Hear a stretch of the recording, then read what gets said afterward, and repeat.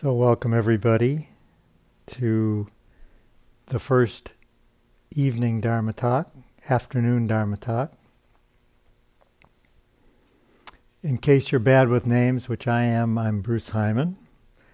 And it's kind of traditional early in the retreat to talk about the hindrances, the experiences that we have that seem to be challenging. And probably none of you have run into any of those yet, but you may have. And if you haven't yet, you may down the line. So normally when I give Dharma talks, I like to kind of stay very free form, but I think that this particular topic, there are very specific things written in the scriptures, in the Anguttara Tipitaka, which is the book of Numbers. And so since this is the 5 hindrances, it comes under the 5s. And then there's some things under the 1s as well. And so I'm going to refer to those a bit specifically. And then I'll kind of just give you maybe some things to leave with that are my own reflections on this topic. So it probably has become clear to you that you just didn't drop here out of the void. You came from many different circumstances and what we like to talk about as conditioning. And that conditioning can go way back to when you were born and maybe even before you were born. Those factors you are bringing with you today. And then there are more proximate, more recent causes. You may have had some difficulty planning for this trip, getting here. You may have suffered recent losses or anxiety around certain events in your life. And in case you haven't noticed, you don't just drop those and come here and end up in bliss. It doesn't quite work that way. And so these are things that we need to work with. I know in my case, we had, for Thanksgiving, we had 6 house guests. So there were 8 of us since last Wednesday.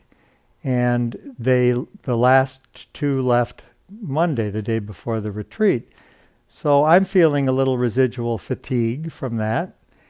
And it's amazing how much food 8 young people can eat and how many dishes. I mean, so this was work. I mean, we worked hard, but it was a labor of love because we love all the people that visited us, our 2 children and their mates and a nephew and niece. So this makes me kind of think about, coming and speaking on this topic about my first retreat that I took. Jill and I had been in practice for about 6 months. I thought it was 1.5 years, but Jill reminded me it was 6 months.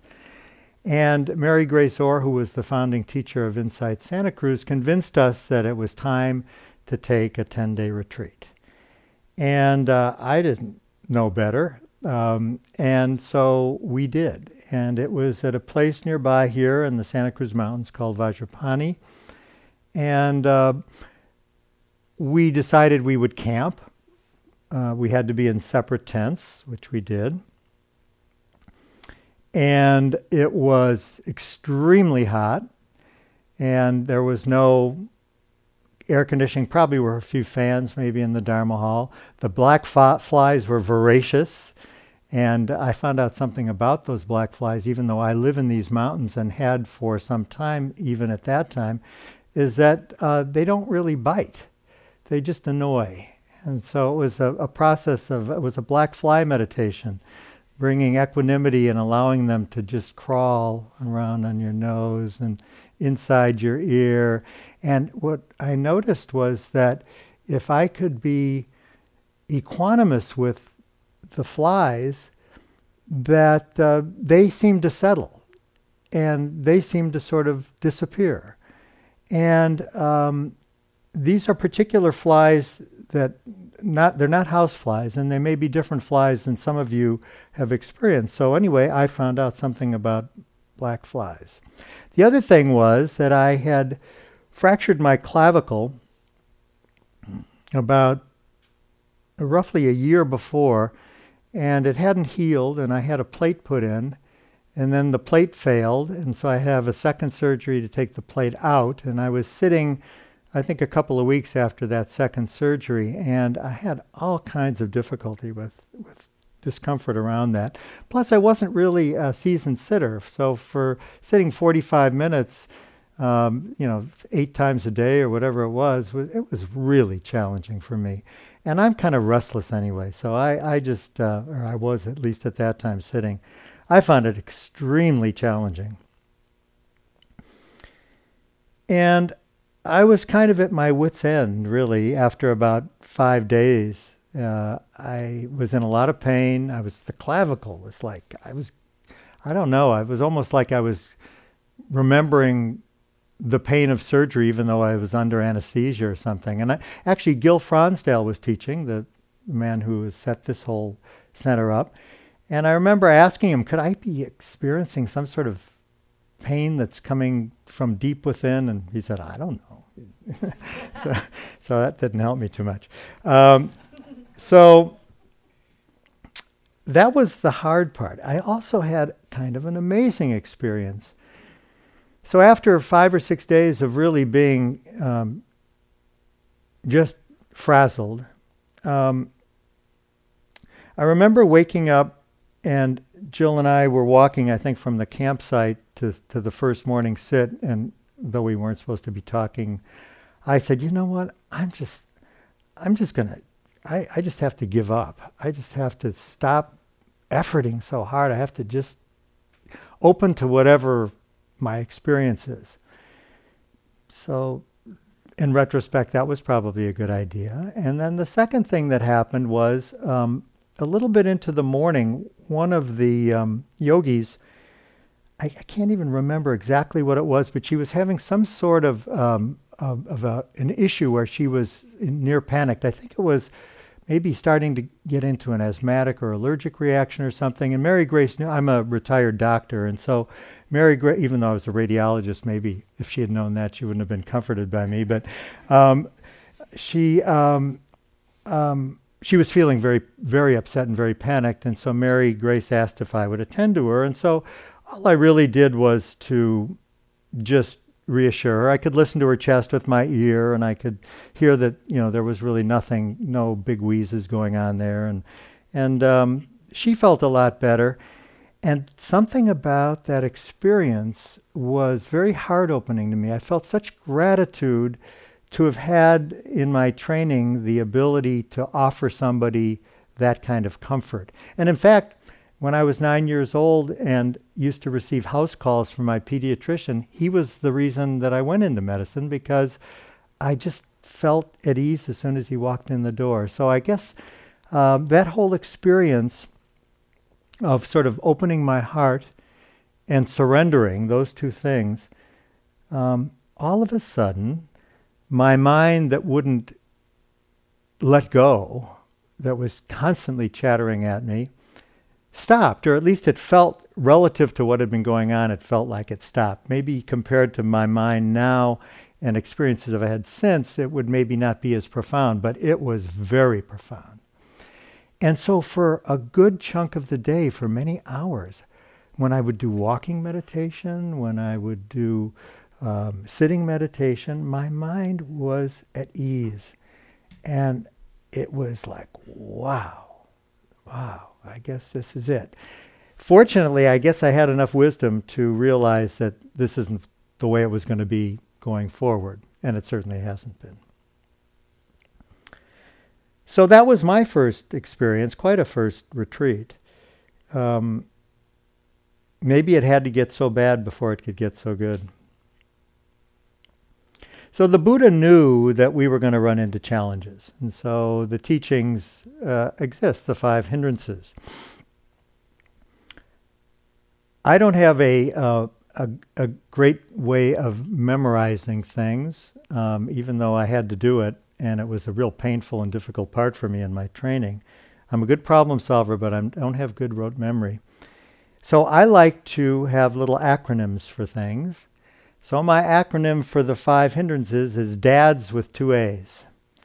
And so it's a little stretch, but so the first one is desire. And this is desire that can come up from any of the sense gates. It can be desire for pleasant sights, sounds, smells, tastes, body sensations, thoughts or feelings.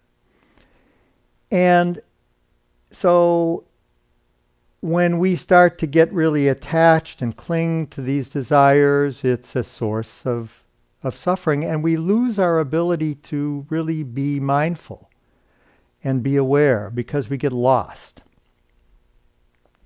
And in the sutta, they like to give metaphors. So for those of you who like metaphors, each one has a metaphor. So the metaphor is as though somebody is looking into a bowl filled with water and seeing their reflection, ideally. But there are obstacles, hindrances to the ability to see one's reflection. So the bowl for desire is that the bowl is filled with lac, crimson, and turmeric. So I knew what color crimson was, although I'm not too great with the off names for colors. And I knew what turmeric was because I like to cook Indian food. So so crimson is sort of a purple red, and turmeric is quite yellow, a little orange in its condensed form and yellow. But lac, L-A-C. So I had to look this one up. So this is an interesting one. So the lac is a beetle that's from Thailand and India, and it's red. It's extremely bright red, and it is used to make shellac. It's actually dried and flaked, and it comes in bags, and it's used to create shellac. In fact, shellac is shell-lac. It's the word. So I thought that was kind of interesting. Maybe not to you, but to me it was. So, and lacquer, by the way, is same root. So that's the metaphor for desire. The second one is aversion, which, means from, and vert is to turn. So it's turning from your experience, turning away from your experience. And so when we have unpleasant experiences, whether that be physical pain or whether it be uncomfortable thoughts or obsessive mind, we often try and push that away, and we turn away from it. And so aversion can get pretty hot. So the metaphor for that is as though the water is bubbling and boiling and churning. And so with that bubbling and boiling, one cannot really see one's reflection. So I have a story about aversion. I'm not a very aversive person. I'm more of the desirous type, the greedy type. And so about a year and a half into my practice, went to a retreat north of the city in a very primitive retreat center. Seems to be the story of my life. Sometimes this certainly isn't. And it was exceedingly hot. It was like the 3 of the hottest days of the year. And I think it was about 105. We were camping again. And the meditation hall, it was a site that was being developed, and so it really didn't even have fans at first. So we were sitting there dripping, and it was a concentration retreat. So the object was to really, go try and see if we can achieve the jhanas, these deep states of absorption, keeping the mind focused on an object, narrowly focused on an object. And the teacher was Sister Dipankara, who was a disciple of Pao Uk, who was a very famous Burmese concentration master. And So the story is, I guess, that the Burmese are very open-hearted and very kind, and what they need is a lot of discipline to achieve these states. We all do, but they particularly do. So she was driving us. And I think we in the West sometimes need more patting on the back and saying it's okay. And yes, it's good that you do have some drive and some motivation, but it's okay, easy does it. And we've already, alluded to this in this retreat. So again, by about the fourth or fifth day, I was way over efforting, and I sort of hit a wall. And every afternoon, Sister Dipankara was in a big camper, a big air-conditioned camper, which was nice. It was great that she had that as she was teaching the retreat. So we would go for interviews. And it seemed like we always had the same kind of lineup of interviews. And so the person who was in front of me was cooking. He was really going to deep states of jhana, and so she was, saying, "Oh, that's really wonderful. Oh, you're advanced. Now you're in the second jhana." And I found myself sitting there listening to this because the next person waited inside and feeling hatred, really.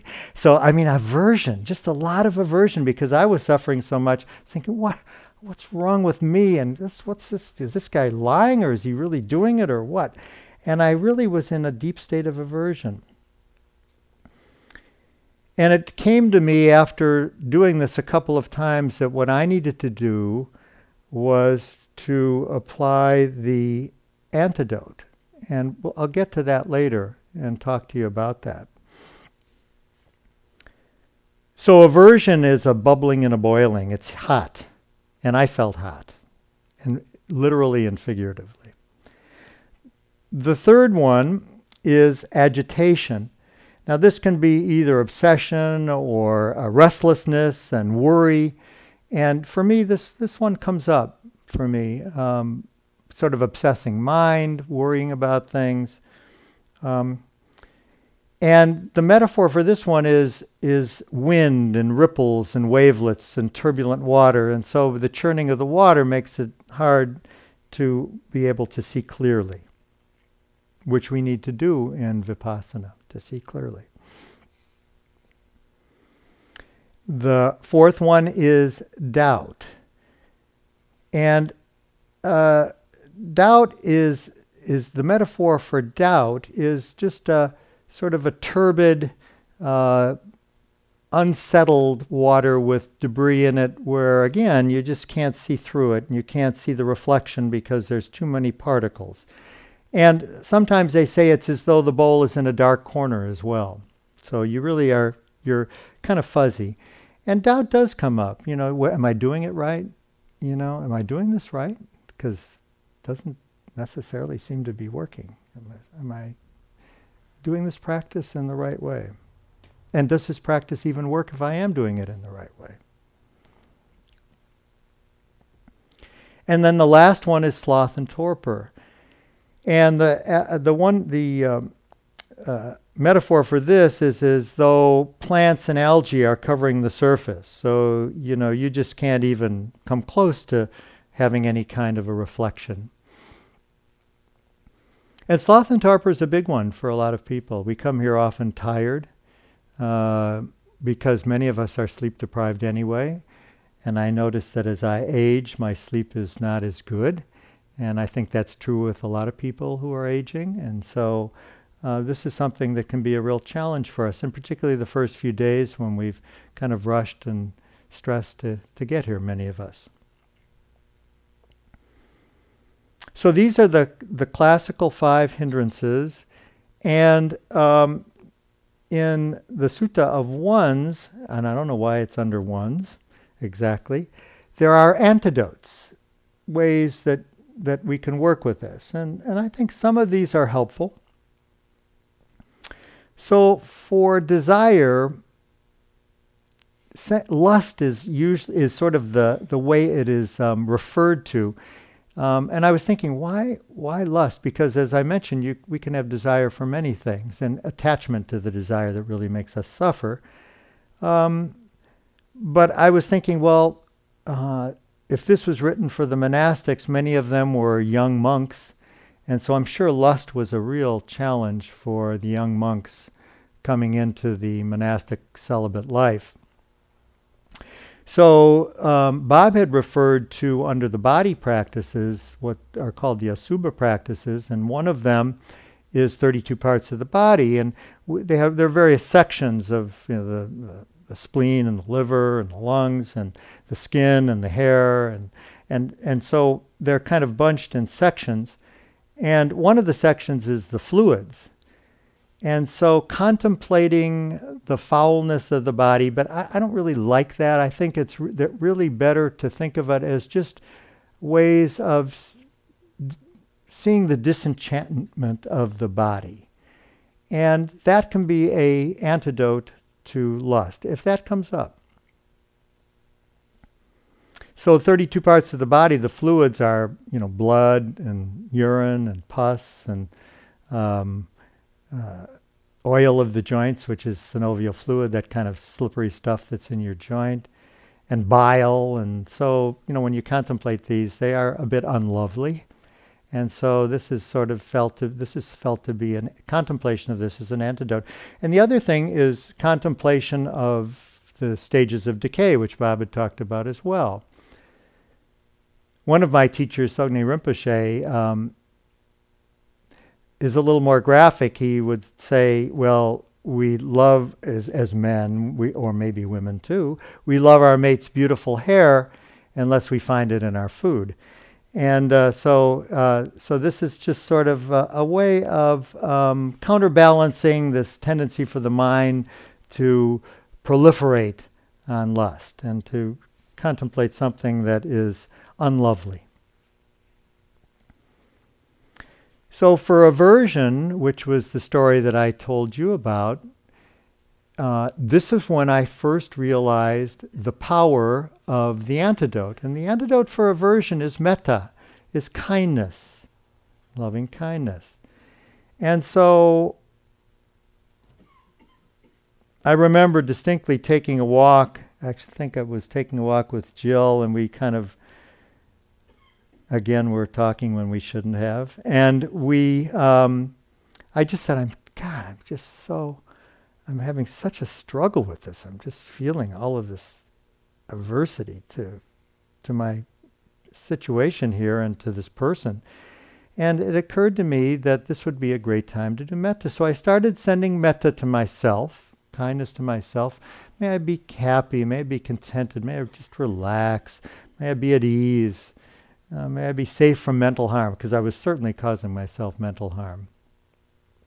And metta towards the man who was doing great. And also there's, another one of the heavenly abodes is gladness, where you instead of being jealous of somebody having a good experience, you rejoice in the fact that they are having a good experience and you're happy.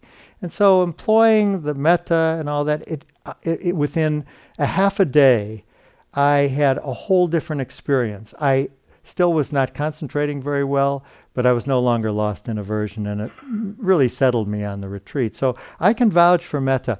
And I had some training in metta early in my Vipassana career, but I hadn't really, since I'm not much of an aversive person, I hadn't really employed it. And this gave me a good chance to put it to work. So it's something to remember. The third one in DADS, the second A, is agitation. So this is an interesting one because it's one that I've really thought a lot about. So you may have noticed already in your own experience that when you're feeling agitated, when the mind is off in obsession, and the body is uncomfortable, and you're unable to concentrate, and you're feeling restless, or you're worried about something, that if you are able to stay with an object of meditation like the breath, at least for that period of time, there is ease. there is some relief. Now, if we're not experienced meditators, and even if we are, depending upon the situation we come to meditation in, we may or may not be able to hold that. So, but that is definitely an anecdote that I can vouch for. And in fact, thinking about this talk and having some obsession around it at times, I noticed that when I really was on the breath, sitting here in front here, I was really able to bring some ease to that whole experience. So when the concentration doesn't work too well, we do have another way of greeting our experience, and that's with insight. That's mindfulness. That's bringing awareness to whatever experience we are having, and they support one another. It's helpful to talk about them independently, but in a certain way they are not. They're interdependent. One supports the other. So when we can be aware of and not lost in our experience, whatever it is, then that starts to help us bring ease as well. And the agitation starts to decline in my experience. So both of those things are supportive of one another. So doubt. So this one, the anecdote, I guess it really is helpful, but for me I had to really give some thought to this. So the antidote is proper attention. And so I had to really look at the footnotes and kind of figure out what does proper attention, what does that mean? Because aren't we just trying to give everything proper attention? So it's really a kind of a deep attention to our experience in such a way that we start to notice what are called the three characteristics of all conditioned experience, which is basically all experiences we're having that's dependent upon other precursors. So those are impermanence, just noticing that our experiences are all impermanent. If we can stay with them and hold our awareness, we'll notice that they will arise and pass. And that this self that seems so solid and so much like a thing is a constantly changing experience. And it's really a verb and not a noun, and that we're constantly evolving and changing. And there's nothing permanent about this self, and nothing independent of conditions. And that also the third characteristic being that there's something about this human existence that is unsatisfactory, and it's just incapable of satisfying us. For part of the same reason, is that even if it does satisfy us now, it will change. And so when we start to see deeply, this can start to help us with the doubt. And maybe along a little more practical lines, we can seek help from a teacher, or we can read, and we can start to get maybe a little clearer on the teachings. So that can be helpful too. So for sloth and torpor, it's really all about energy. And it's about first arousing energy. And I think Bob gave you some tips on what is helpful to arouse energy. So we can open our eyes and bring in light. Light is helpful to arouse energy. We can stand up, and it's always okay to stand up when we're feeling drowsy. Sloth and torpor is not only just feeling tired, but having sort of a fuzzy mind, a mind that's just not clear. And so arousal in any way you need to. You might need to go into the bathroom after the sit and splash cold water. You might need to take a brisk walk. And if all else fails, you might need to take a nap. And you should. If you are really feeling exhausted, take a nap. Be smart. Take care of yourself. And so this sloth and torpor does require a certain level of exertion. We've got to bring the energy up and exert. But we can only do that if we come from a bit of rest. And we have to be careful not to overexert, because that can make you feel tired too. I have that experience. If I over effort, then I just start to fuzz out. So you can kind of titrate that. Be careful with that. So those are the classic teachings. But I have my own musings. First of all, and this is not mine, but just knowing that you're being impaired by a hindrance, that you're being affected by a hindrance, that's almost all it takes. This is just agitation. Not getting lost in it, but just to identify it, name it. This is sloth and torpor. I'm not the only one. Buddha, 2,600 years ago, he figured this thing out. It's not me. It's not my failing. It's part of the process of trying to work on being mindful. So I want to leave you with two things to remember. When I was in training as a radiologist, and I actually was at a county teaching hospital after I went into practice because I joined the group that trained me.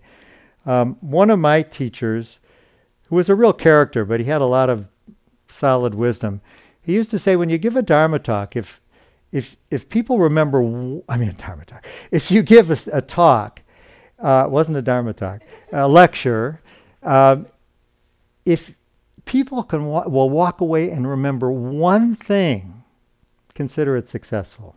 And if you think about that, it's really true. It's really hard to walk away from any kind of a lecture or Dharma talk and really remember a lot of what was said. So I'm going to leave you with a couple of things. And one more thing to say before that. Taking a lesson from my experience on that retreat where I had the sense of gratitude for the training I had and the capacity to bring comfort to the woman who was suffering,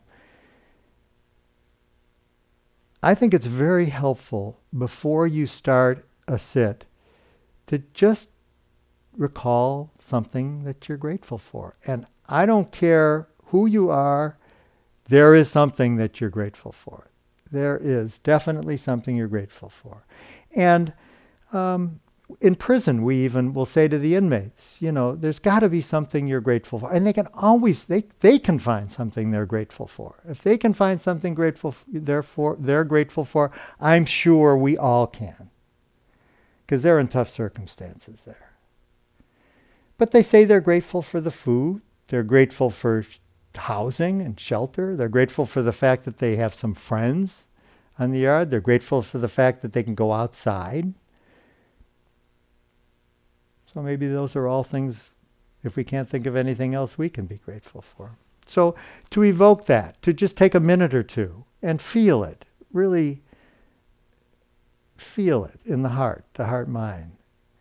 And somehow that conditions the mind in a way that I think is really helpful for meditation and mindfulness.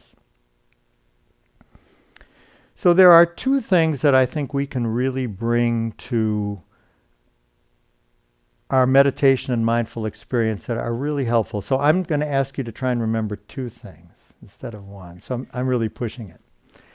So one is equanimity. And so equanimity, I guess the thought is kind of like, the balance beams that are on a barrel.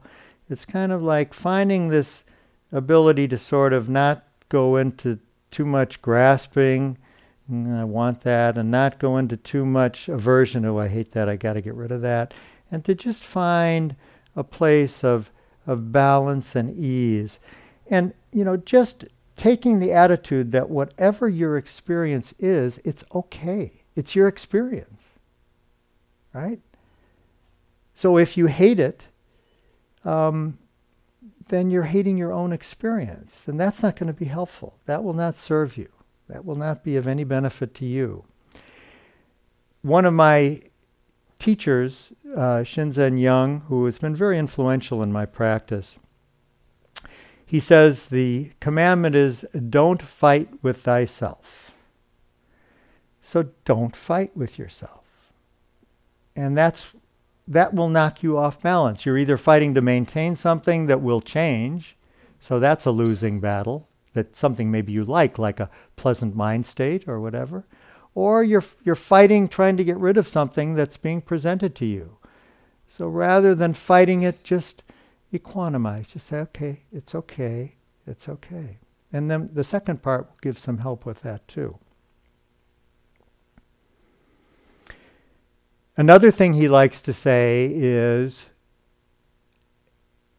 to love your experience to death. And it took me a while to figure out what's he talking about. To love it to death. What does that mean?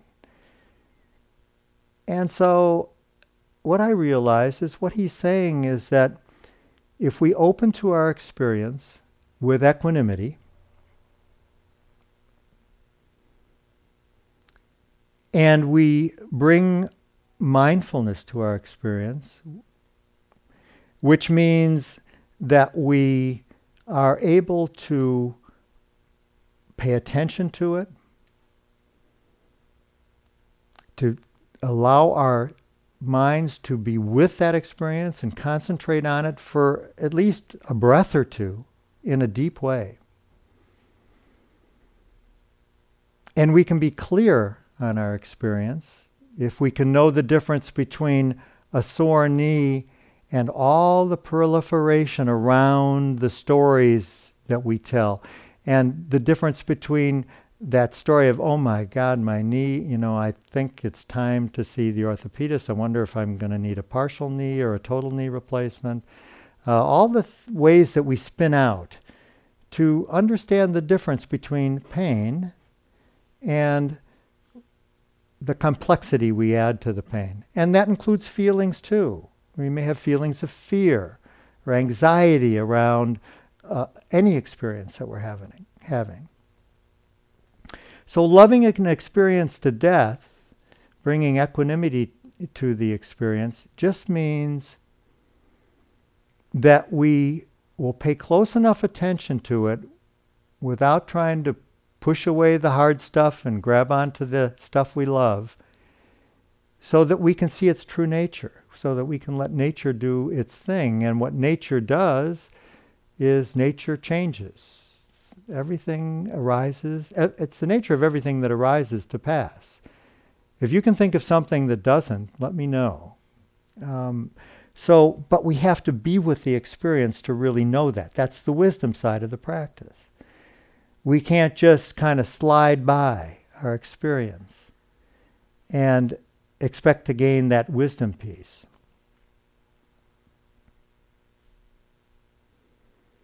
So it requires a bit of a balance. A balance between soothing and calming and insight, wisdom practice, which is mindfulness, bringing awareness to our experience. And as Bob mentioned, I think there was a question involved with this. Right now we're sort of emphasizing more the calming. Now, for those of you who have long and steady practices, you may be able to sort of bounce back and forth and use skillful means to deal with the difficult and the pleasant both, by employing this combination of soothing or calming and mindfulness. But right now, we're kind of skewing this towards mindfulness. So we're saying, right for now, we're going to use the body, which is a great source of an object to concentrate on, to soothe and to settle.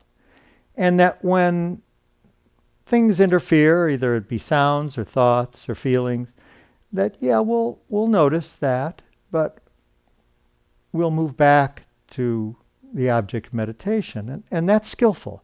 That's a very important way to start a retreat. However, if those things are really powerful, then we really do need sometimes to take a little bit of a side trip, and we do need to pay attention to them, but we need to not go off into the mind. We need to feel. In my experience, if it's worry, anxiety, fear, sadness, it's best to use the body, to notice what that experience is in the body. And you see, my hands sort of go here because for me, this is where I feel a lot of it. Sometimes I feel sadness kind of in this part of the body, but I could guarantee you that if it's feelings, it'll be likely somewhere in the ventral part of the body. It's the exposed part. When we were all on fours, that part was covered. But now we're up, in our hearts, in our guts, in our organs, and our genitals are out there. They're exposed, they're open. And so that's where we're going to really likely feel. And so if you are bombarded by some sort of strong feeling, to just move into the feeling in the body and drop the stories. If you find yourself talking, oh, I'm so sad because this and this, and I wonder if I think I'm failing in this exercise because I should really be doing better and I should be on the breath. Just, that's got to all go. That's got to be let go of. And just feel what there is to feel. And if that gets to be too intense, come back to the breath. Come back to something that's soothing. If it's the breath or your sensation of your butt on the chair, or whatever it is that you're using as your object of meditation. So it's a titration. It's a back and forth of soothing and investigating. So that's the second part of taking an interest. So I've pretty much talked about. So it's equanimity and take an interest. Take an interest in your experience. Rather than trying to reject it or grab onto it, get interested in it. And when I say get interested in it, again, it's skillful in my experience not to get interested in it in an analytical, cognitive way, but to get interested in it as in a way of sensing into the body. Taking it. What does anxiety feel like? What is the experience of anxiety? What is the experience of fear? Maybe the gut tightens up. Maybe the heart beats a little bit faster.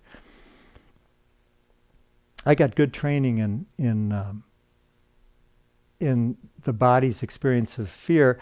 When I was young, I lived in the Midwest, and I had really started to get very severe seasonal allergies around ragweed and goldenrod and all of the Midwestern summer weeds. And I started to get asthmatic, actually, a bit, not severe. And so I went in for allergy shots. I don't know if any of you have had allergy shots, but sometimes they overdose you. And I think I was maybe around 13 or 14. And so when they overdose you, then you get a full-blown allergic attack, including asthma. And so I probably had about a half a dozen overdoses. And what's the treatment? The treatment is epinephrine or adrenaline. So they give you a shot of adrenaline. And so, you might think it's personal when you have your fear or your scared reactions, but it's chemical, believe me. I mean, it originates through a process of the brain sensing something that gives it a fight or flight reaction. But the reality is that adrenaline really, if we don't enhance it with the mind, that adrenaline does not last very long. I've heard 90 seconds. I think in my own personal experience, maybe it was the chemical lasts longer than our adrenal gland secretions, but maybe a little longer than that, but not real long if we can be with it. So, the racing heart, the flushing, the tension in the body, the gut, all of these mediated by adrenaline or epinephrine.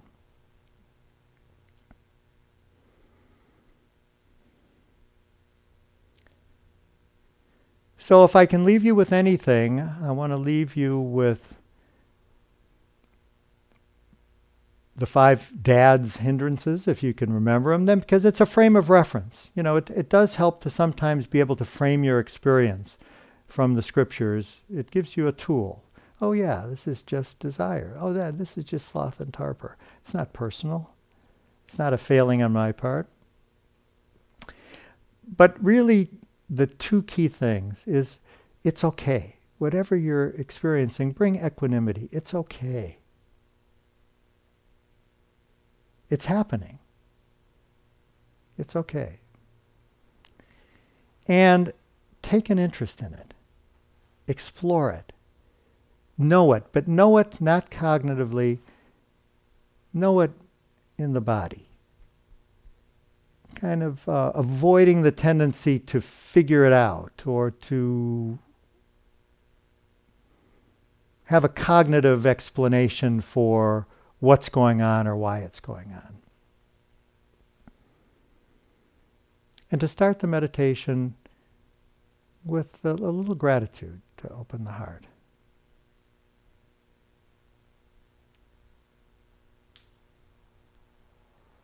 So I leave you with that, and I hope that that's helpful for you in your practice. And I think we'll take a few minutes to just sit.